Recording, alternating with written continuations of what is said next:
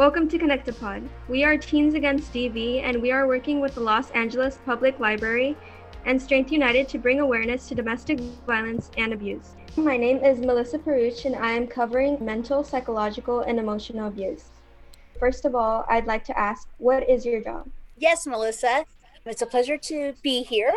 Hello, my name is Esther Neal. I am a certified victim advocate with the Los Angeles City Attorney's Office Victim Assistance Program. I've been doing this for the last 25 years, so I'm an old fart over here. But I love my job tremendously. I did attend Cal State University Northridge, where I majored in child development and political science. I am currently a retired LAPD Reserve officer. I served with the department for almost 30 years. I was certified by the National Organization of Victims Assistance. So I went through 120 hours to have my certification. And I also have certifications in sexual assault as well as domestic violence. So hopefully I will be able to provide you with some information today. That's awesome. Thank you. What is a typical workday like? Oh, God. Okay, there's some days where it's kind of quiet, which means that I'll be on the phone talking to victims. Prior to the pandemic, I would be called into court. So I would do court accompaniments with the victim, or I would have victims that would walk into the office and I would provide them services. So if it was an individual that needed to get away immediately, we would try to find relocation places for them. If they needed emergency funding to get diapers or clothes or food, we would provide that. We try to assist them with getting counseling. Sometimes they need assistance with the Social Security Administration or Department of Children and Family Services if there's a social worker that they need to get a hold of, but they don't have their contact information, or they need to apply for Medi-Cal or for food stamps. We try to provide that service for them, or we try to hook them up with that agency where they can get those services done as soon as possible. So it's a day by day. So there's some days that are kind of slow, and then some days where I'll have a victim in my office and I'll have someone calling on the phone and I'll have two other victims waiting for me in the lobby. So it can be crazy. So it just depends on the day. Does psychological or emotional abuse take a toll on a victim's outer relationships aside from their intimate one? I'm not a psychologist, but what I can tell you by the experience of working with these victims, once an individual has been a victim of domestic violence, it does change them. It takes a toll on them. If unfortunately they had previous trauma due to something else, that can exacerbate that trauma. It could send them into a tailspin. They just kind of lose control. That's why it's so important that they get this mental health counseling that will really be able to assist them. I've seen some victims where the trauma is so severe, they have stomach aches, they get phantom pains, they get headaches, they actually get arthritis in their hands. Trauma can manifest in so many physical ways for the individual, which can cause issues for them, not only just in their personal life, if they're not at their desk, at their job doing what they have to do, but they're always in the restroom because their stomach is sick or they feel nauseous. So it can have a major effect on them, both emotionally and psychologically and also physically as well. Thank you so much, Esther. Welcome, my dear. Hi, my name is Artina Tarok, reporting on legal abuse, and my question is, how can a victim going through legal abuse get help from the government or the authorities without putting themselves or anyone else at risk? Hi, Artina. There are a lot of victim assistance programs that the victim can go to. They can get referrals there. It's difficult because every case is so different. So there's some individuals that are being threatened that if they go to the police, if they say something, because you're here legally, I'm going to report you, or I'm going to post something bad about you. When it comes to law enforcement, they need to have some sort of evidence to be able to file charges, or the prosecutors have to have evidence in order to be able to file the charges.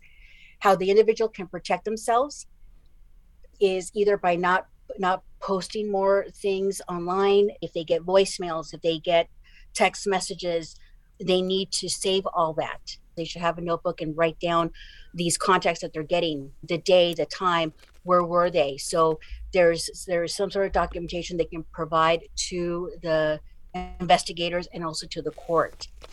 When it comes to protecting their family members as well, it's very hard because now in the digital age, people like to post things, but they don't realize that some of this information is getting out to the individuals actually causing the physical and emotional injuries. Law enforcement can do whatever they can to protect them. Unfortunately, they're not going to put someone at their home to watch them 24 hours. The individual has to also realize that some of their actions can be bringing this harm, making sure that their family friends realize that if when they're talking to someone, not to be giving out information. So it's kind of like everyone has to kind of work together. Did that answer your question? I hope. Yes, it did. Thank you. Hello, my name is Tanisha Gunby. I'm reporting on digital abuse. With widespread use of technology in our daily lives, what is the magnitude of digital abuse in our society? Hi, Tanisha. That's a really good question. The great thing about the web is that we can get information instantaneous, but at the same token, it is so damaging to an individual. And some of these perpetrators know exactly how to use this technology to hurt their individuals. You have victims where they're being monitored on their Facebook, they're being monitored on their Twitters, their Instagrams. They're psychologically abusive to the individual by making statements. Why are you so dumb? Why are you this? Why are you this? Not only are they bringing down the victim, but now all family and friends that are reading this, now they're seeing this abuse as well, according to the individual. If they know how to use the internet very well, they can get access to the individual, hurt people by putting pornographic pictures. If they were intimate at one point, as you all know, once a picture is out there, it's out there. It cannot be taken down. It will always be there. So yes, the digital age, unfortunately, when it comes to domestic violence, it's hurting the individual more, big time. Now, the person could be in Thailand and you could be here in Los Angeles and you can still get abused because of the technological advances that we have. Thank you so much. Welcome. Hi, my name is Vivian Carvajal, reporting for Connectapod. And my question for you is, how often do you see men coming in to report about domestic violence or domestic abuse? Hi, Vivian. That's a great question. Like I had mentioned earlier, I've been doing this job for 25 years. So when I first started, it seemed like a lot of domestic violence was female. But recently, it seems like within maybe the last 10, 15 years, I've been seeing a lot of males that have been coming in. It used to be there was a stigma with domestic violence that, especially if it was a male, they're like, oh, he must be so weak, because men typically are not victims. They're the strong ones, and the females are always known to be a little bit more weaker.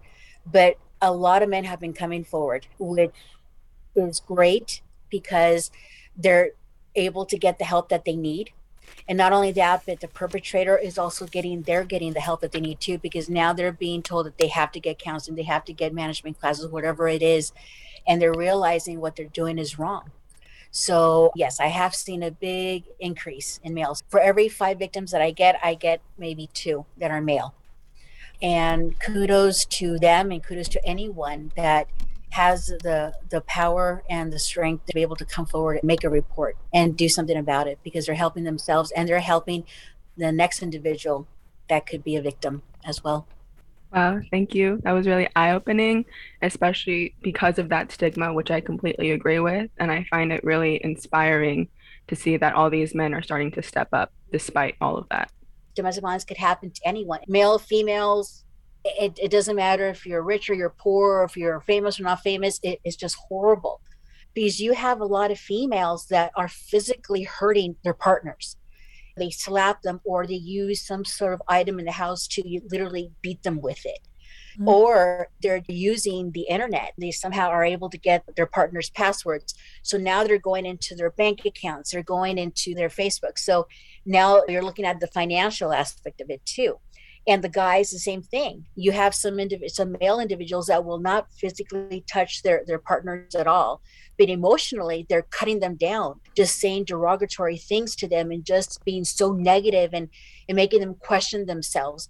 They're tapping into their social media, into their private accounts. Because of the technology that we have, there are so many ways to be able to hurt someone, which blows my mind. So, when you encounter domestic violence victims and become associated with their cases, do you feel like the subject of domestic violence can often be overlooked and not handled appropriately enough? When there's a report of domestic violence made, the investigator, which is a detective, their job is to speak to all parties, get all the information that they can, get all the physical evidence that they can find. If there's emails, text messages, voicemails, if there's pictures of injuries, they take all that information, they submit it to the prosecutor. The district attorney's office will review everything and they will determine whether they're going to file charges or not. Many times they won't. They kick it down to the misdemeanor court, which is the city attorney's office. The prosecutors will then review the case, and many times they'll do misdemeanor charges on it and they'll go to court. Sometimes they won't even file misdemeanor charges, which gets frustrating, but they still feel that it's important enough that they want to make sure that it's addressed. So they submit it to the hearings department. Now, the hearing is basically an informal meeting between a hearing officer and the victim and the perpetrator. They don't meet at the same time, they meet separate times, but they want to address the crime that occurred.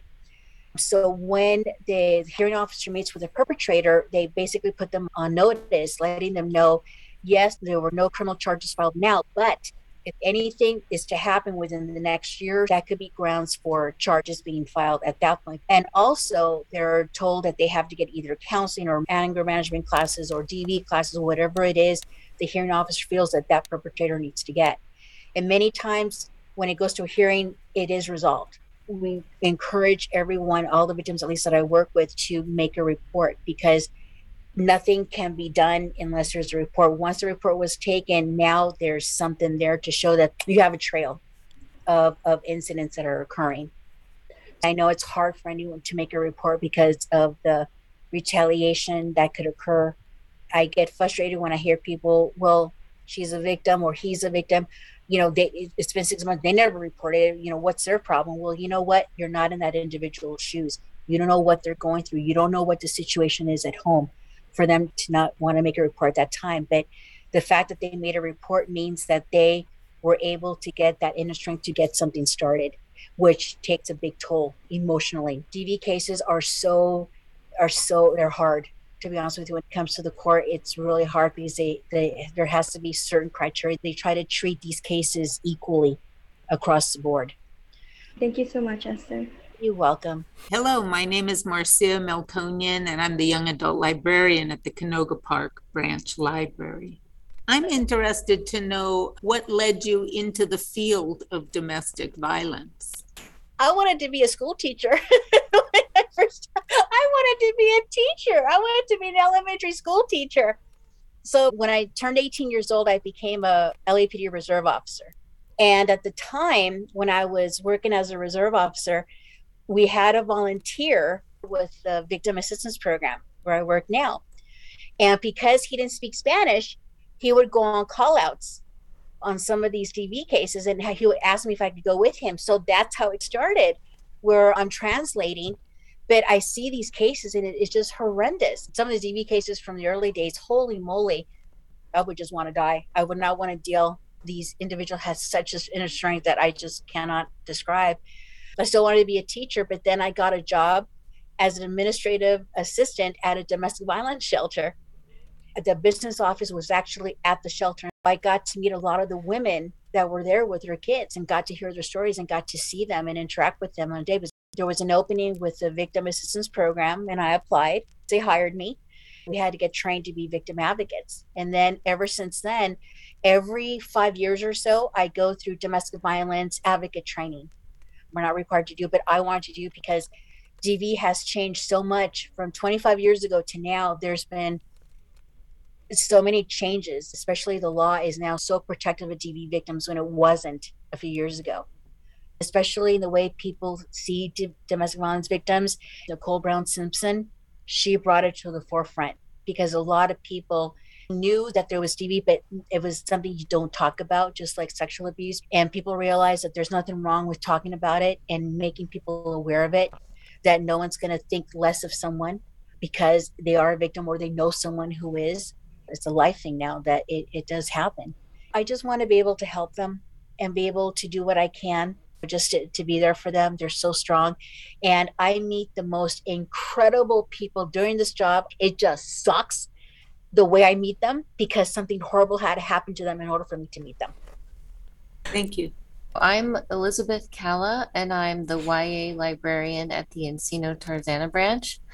Do you frequently help victims who are LGBT status? We do have a specialized unit that deals specifically with LGBTQ. You can always talk to one of our advocates. I can give you more specific information on that. But yes, we do assist a lot of victims of LGBTQ within the city of Los Angeles. Do you refer men to domestic violence shelters as well as women? Yes, there are not that many shelters for men out there, but there are a few. So when I do have individuals that are requesting to get a shelter, we try to hook them up with shelters that are specifically geared for men. Thank you. Esther, thank you so much for spending some time with us today, listening and answering all our questions. It was my pleasure to be here. Thank you again for having me here today. I'm here to answer any questions. If I don't have the answer, I will do everything I can to get the answer for you. My number is 213-215-1913, or you can also email me, and I'm just going to spell it out for you. It's esther.niell@lacity.org. You can also get referrals and resources from this website, which is www.helplacrimevictims.org. If you or anyone you know is a victim of domestic violence, Strength United of CSUN has a 24/7 hotline. The phone number is 818-886-0453. The National Domestic Violence Hotline is 1-800-799-SAFE, which is 7233. Thank you for listening. Thank you so much, Esther. This was really informative and enlightening. Oh, you're welcome. And again, you guys are phenomenal. For all the ones that had questions, you guys are freaking amazing and awesome.